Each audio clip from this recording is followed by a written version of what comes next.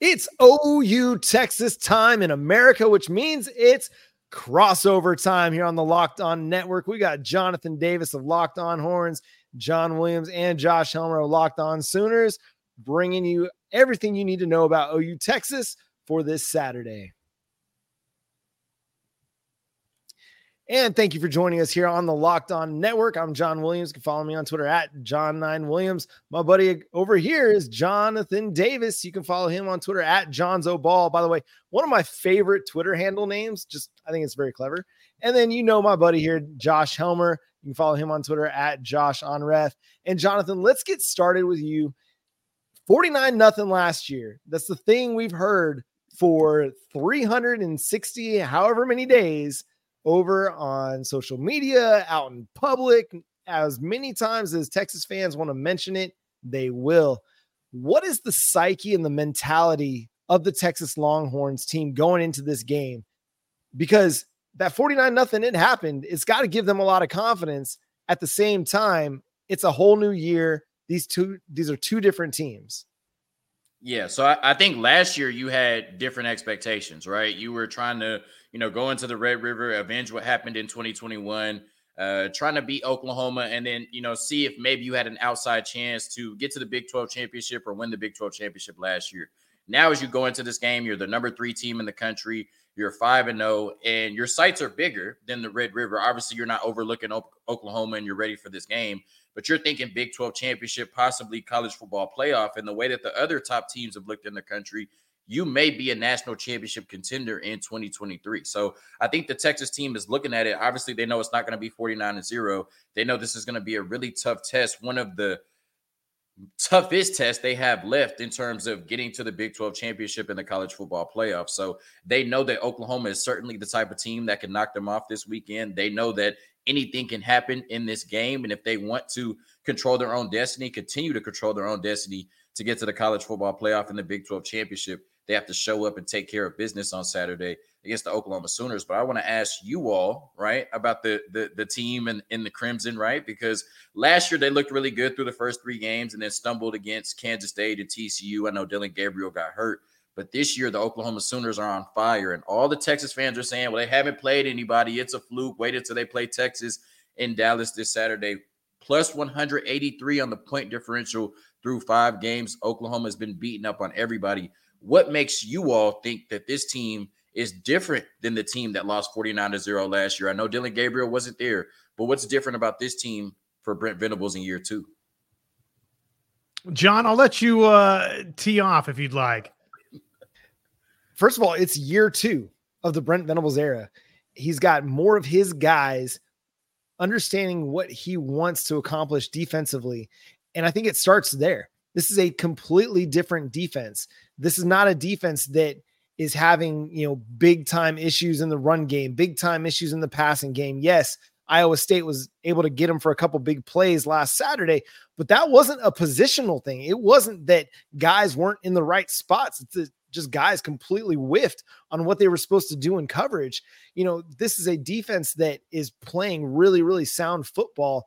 They're stopping the run well. They're covering well. They've got athletes at every single level of the defense. They're playing with great team speed.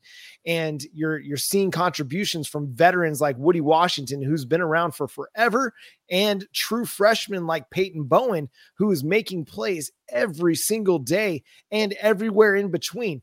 It's not just 1 or 2 guys. I know Danny Stutzman is getting a lot of the attention right now for a defense that's playing so well, but you're seeing contributions from a lot of guys. A guy like Key Lawrence, who's having the best season of his career.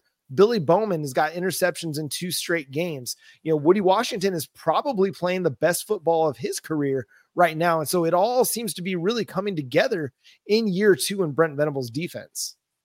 And Josh, okay. What I was going to ask you is, like I said, plus 183 on the point differential.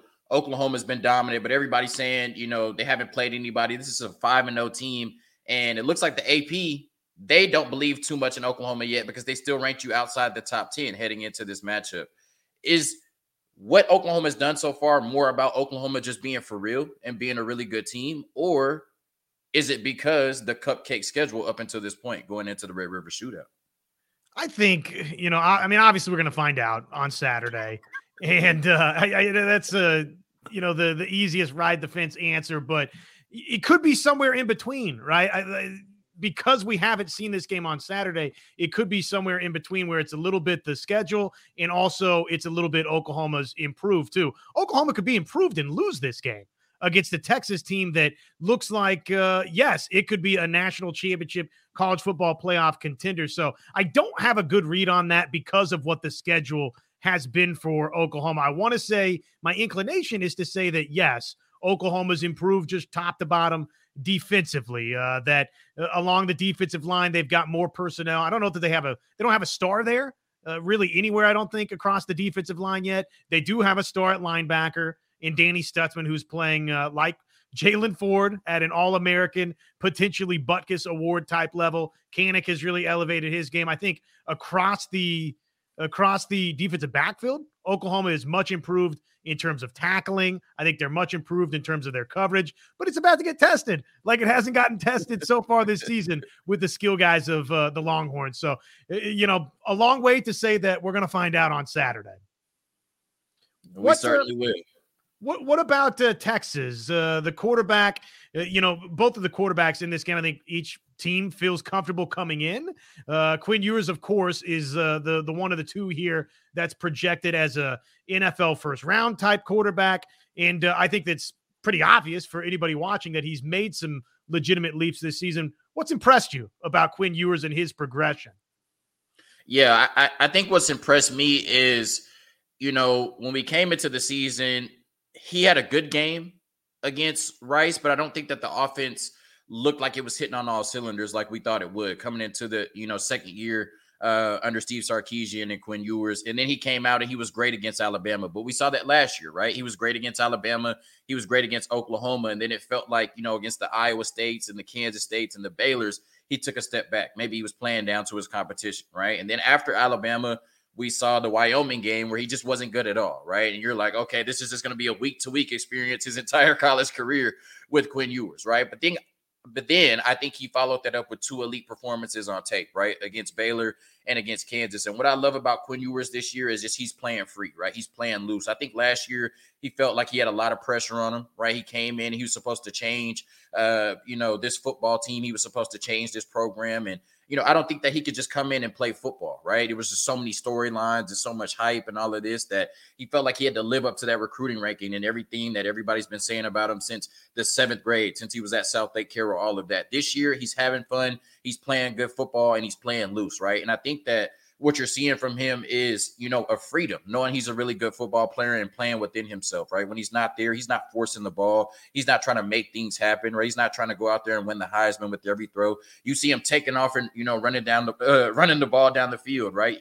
Making sure he takes a profit on every play, So that's what I love about, the development from Quinn, just the maturity, the leadership, and the ability to really execute this offense at a high level and not make those young, quarterback mistakes because he's still a young quarterback. Like I said, he'll take 10 yards on a scramble, or he'll take the check down. And that's what we weren't seeing last year. And that's what you don't see from a lot of young quarterbacks in college football that think they can make, the touchdown or the hero play on every play. So that's what I love about Quinn Ewers' development is that he's really playing within the offense.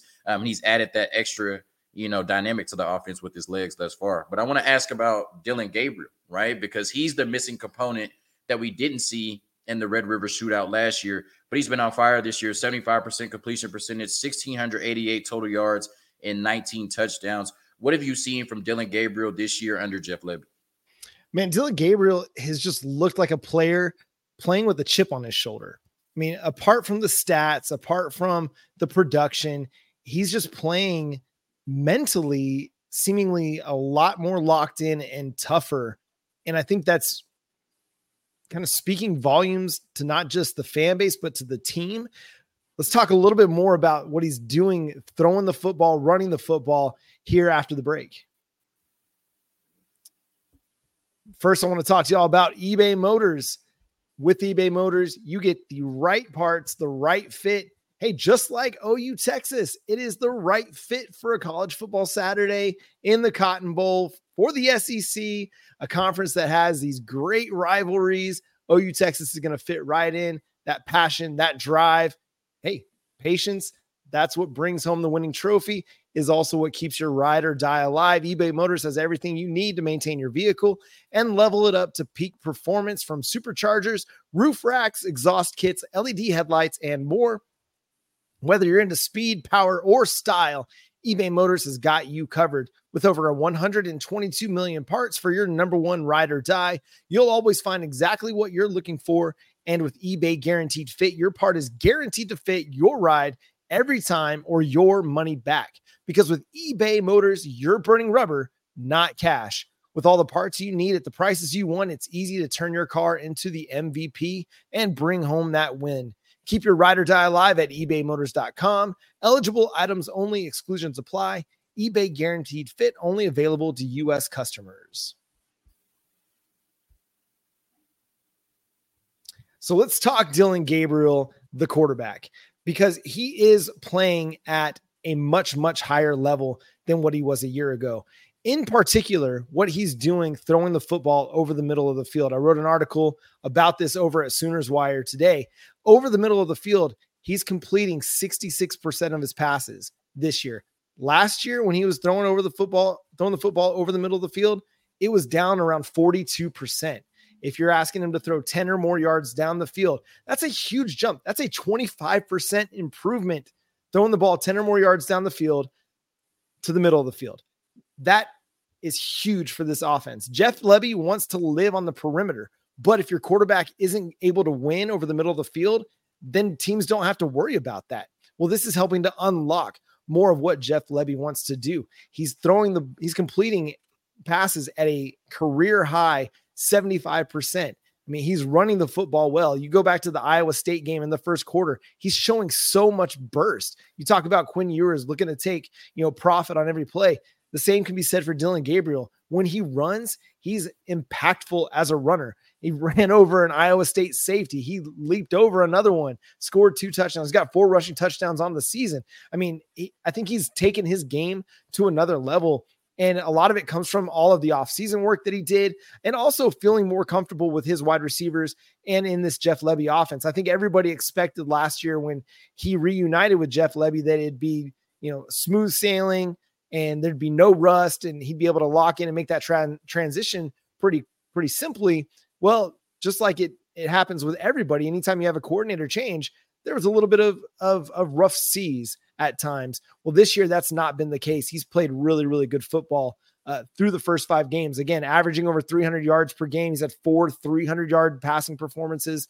And I mean, the points per game for Oklahoma is largely because of what Dillon Gabriel is doing through the passing game. And now he's got a great depth of wide receivers to work with as well, because I mean, they're running out there 7 wide receivers at times, and it might be Andrel Anthony leading the team in receiving one week, Jalil Farouk another week. Nick Anderson is the Chris Carter of college football. All he does is catch touchdowns, and they're doing it all without really much of a running game to speak of. So things are really, it's been the Dillon Gabriel show.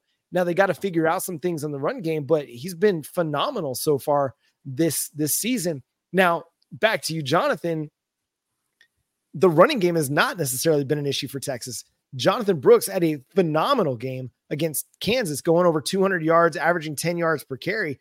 What's made that so effective for the Longhorns this year?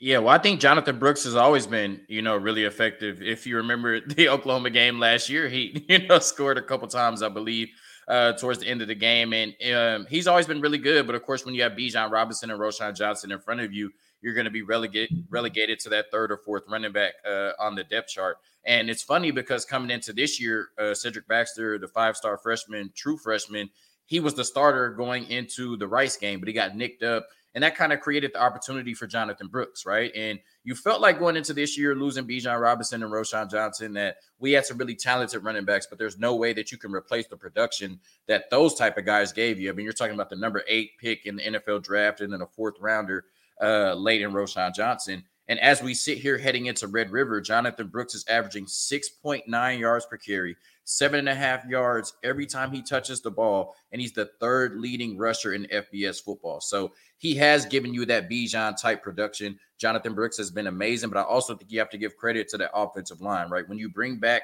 the 5 starters that you had from the previous year, all that development under Kyle Flood, you're really starting to see them impose their will on opposing defenses. And of course, when you have 2 tight ends that can block, that helps you as well. So we've really been a dominant force this year, especially the last 3 games in 12 personnel. And it's showing, like I said, with Jonathan Brooks being the 3rd leading rusher in FBS football right now. But you mentioned that the run game has not been great for Oklahoma thus far. Is that going to have to be a key component to beat Texas on Saturday? Or do you think that Dylan Gabriel can go out and have maybe a Heisman type performance and carry this team to victory himself offensively? Well, first off, with all due respect, no, we don't remember the Jonathan Brooks touchdowns at the end of the game last season. That was a moment that I don't think anybody on the Sooner end of Red River was dialed in for. I might have gone outside with my kids, the 3rd, 4th quarter. I'm not gonna lie. But yeah, the run game, jokes aside here, the run game, Oklahoma's had their legitimate struggles with it. They haven't had a running back emerge yet. They've tried with Marcus Major. They've tried with Tawi Walker. They've had Javante Barnes be the leading ball carrier. There's been a lot of rumblings leading up to this thing, really just the entirety of fall camp up through these first 5 games of the season that, well, Javante Barnes and Gavin Sawchuk, neither of those 2 guys has been fully healthy. So that's been, part of the run game issues that Oklahoma's run into, if you believe all of what you kind of hear through the grapevine. Bottom line is everybody, 3 different guys have had a legitimate crack at it.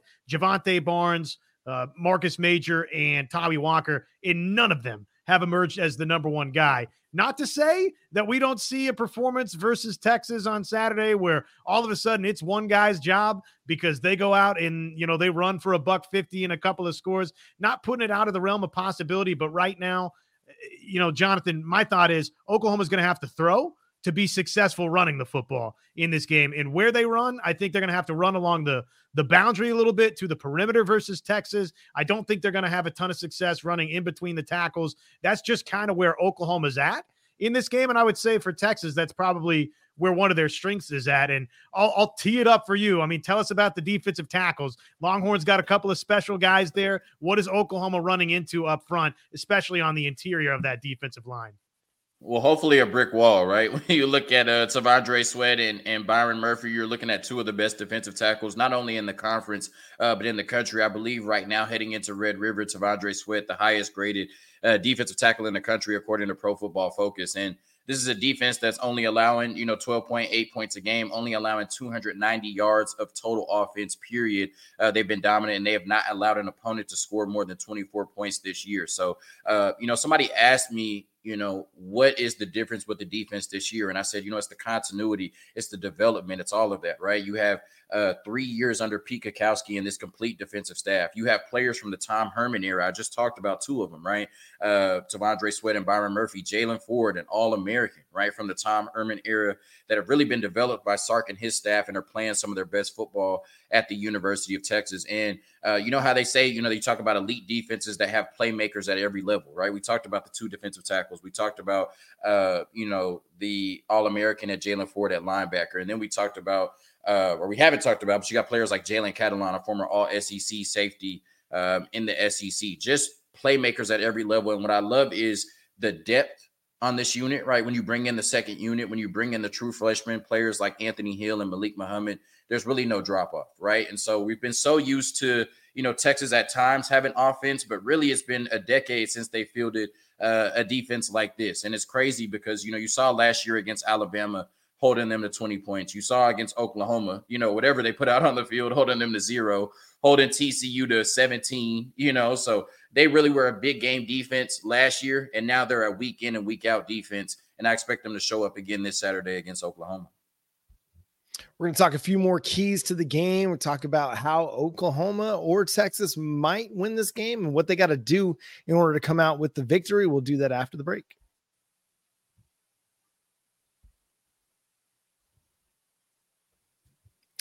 So, Jonathan, what is Texas's path to victory in this one? What is a big key for the Longhorns in order to beat Oklahoma?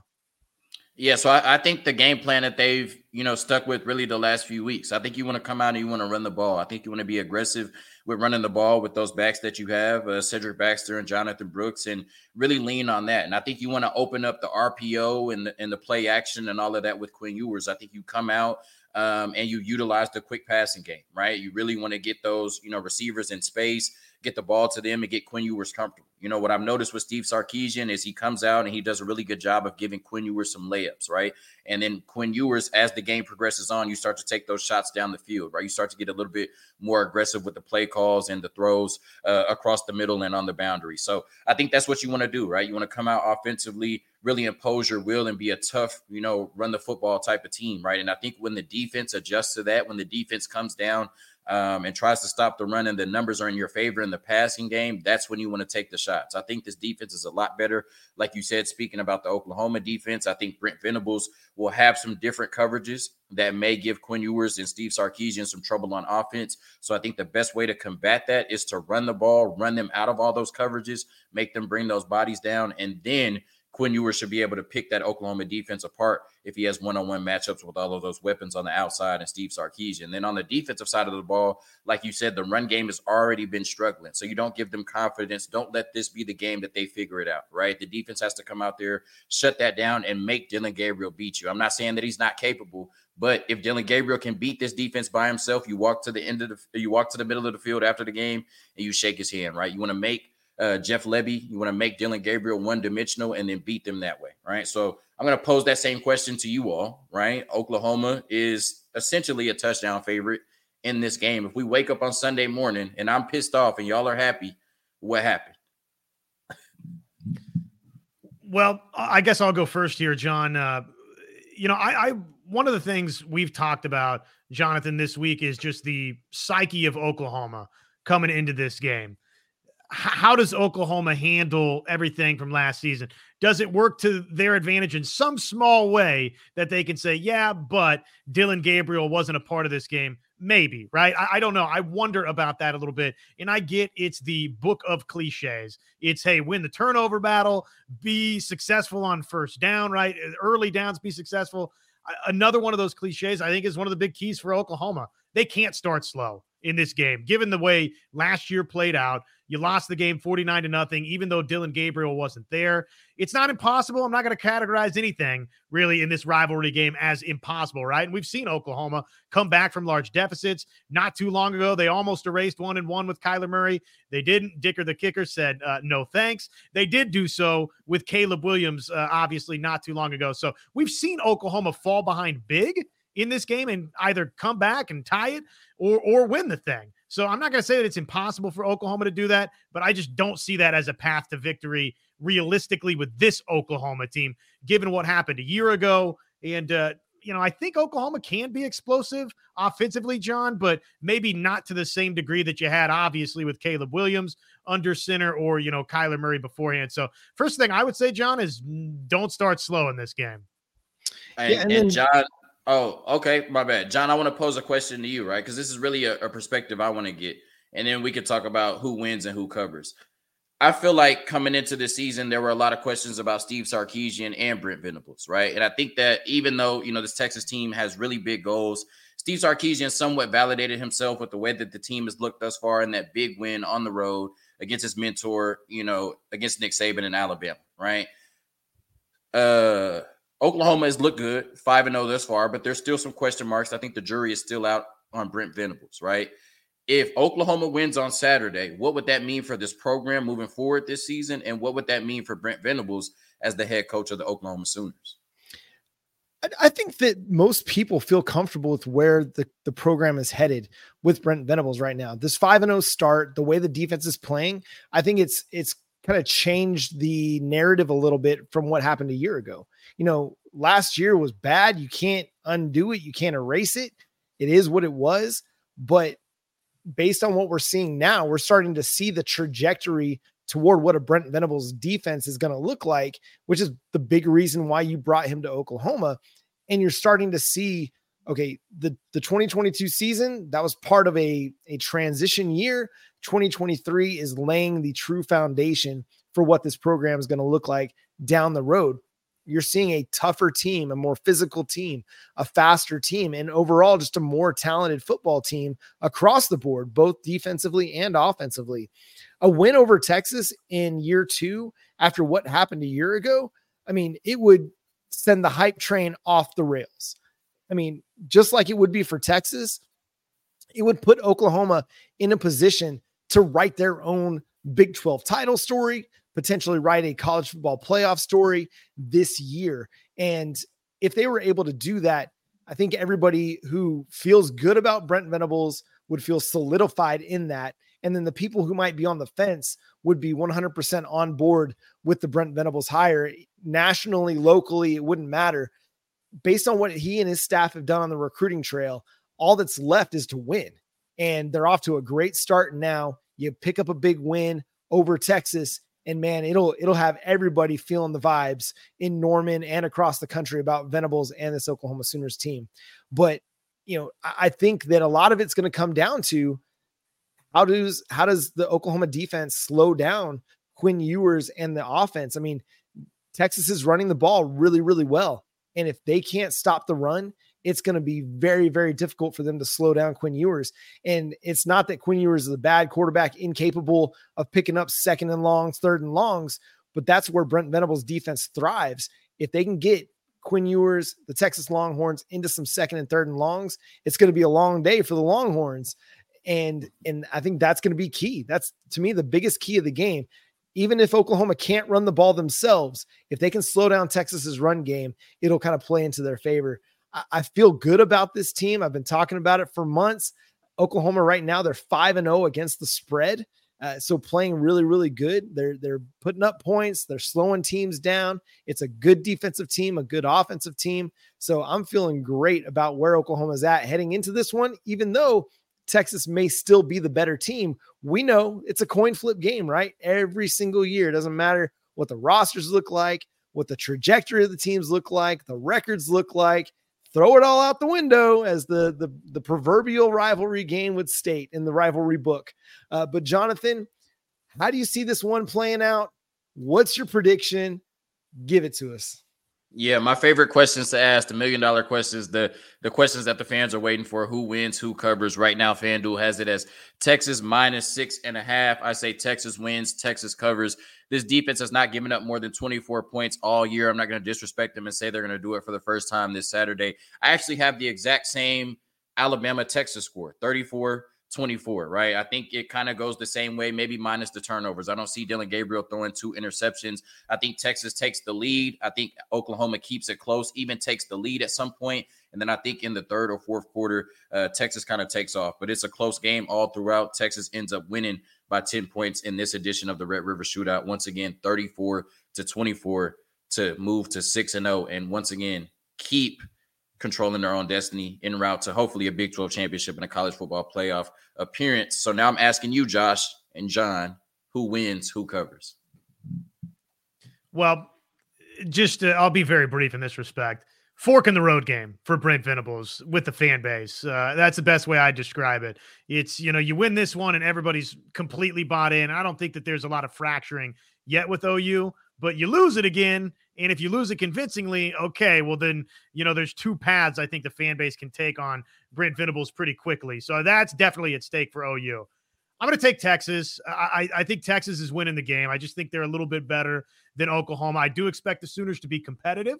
I expect both defenses to get some stops here and there. I'm going to say 30-27. I'm going to take the Longhorns by a field goal. I think it's a great game, but I'm just a little bit worried about Oklahoma's inability to run the football as effectively as I think Texas is going to on a more consistent basis be able to run the football. And I got to see these Oklahoma defensive backs. I love what I've seen so far, but hey, show me. I'm a prove it kind of guy. And I need to see Oklahoma's defensive backs go shut down Worthy, go shut down Mitchell and Sanders and others. I got to see that happen this week. So I'm going to take Texas for now, 30-27.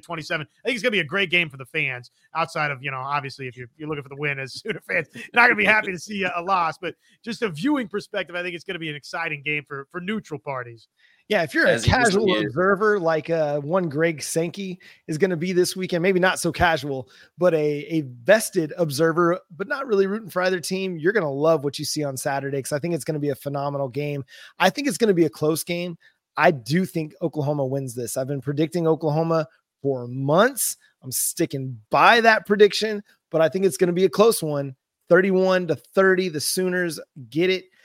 It's like I said, it's going to come down to either a last second touchdown or field goal, something late.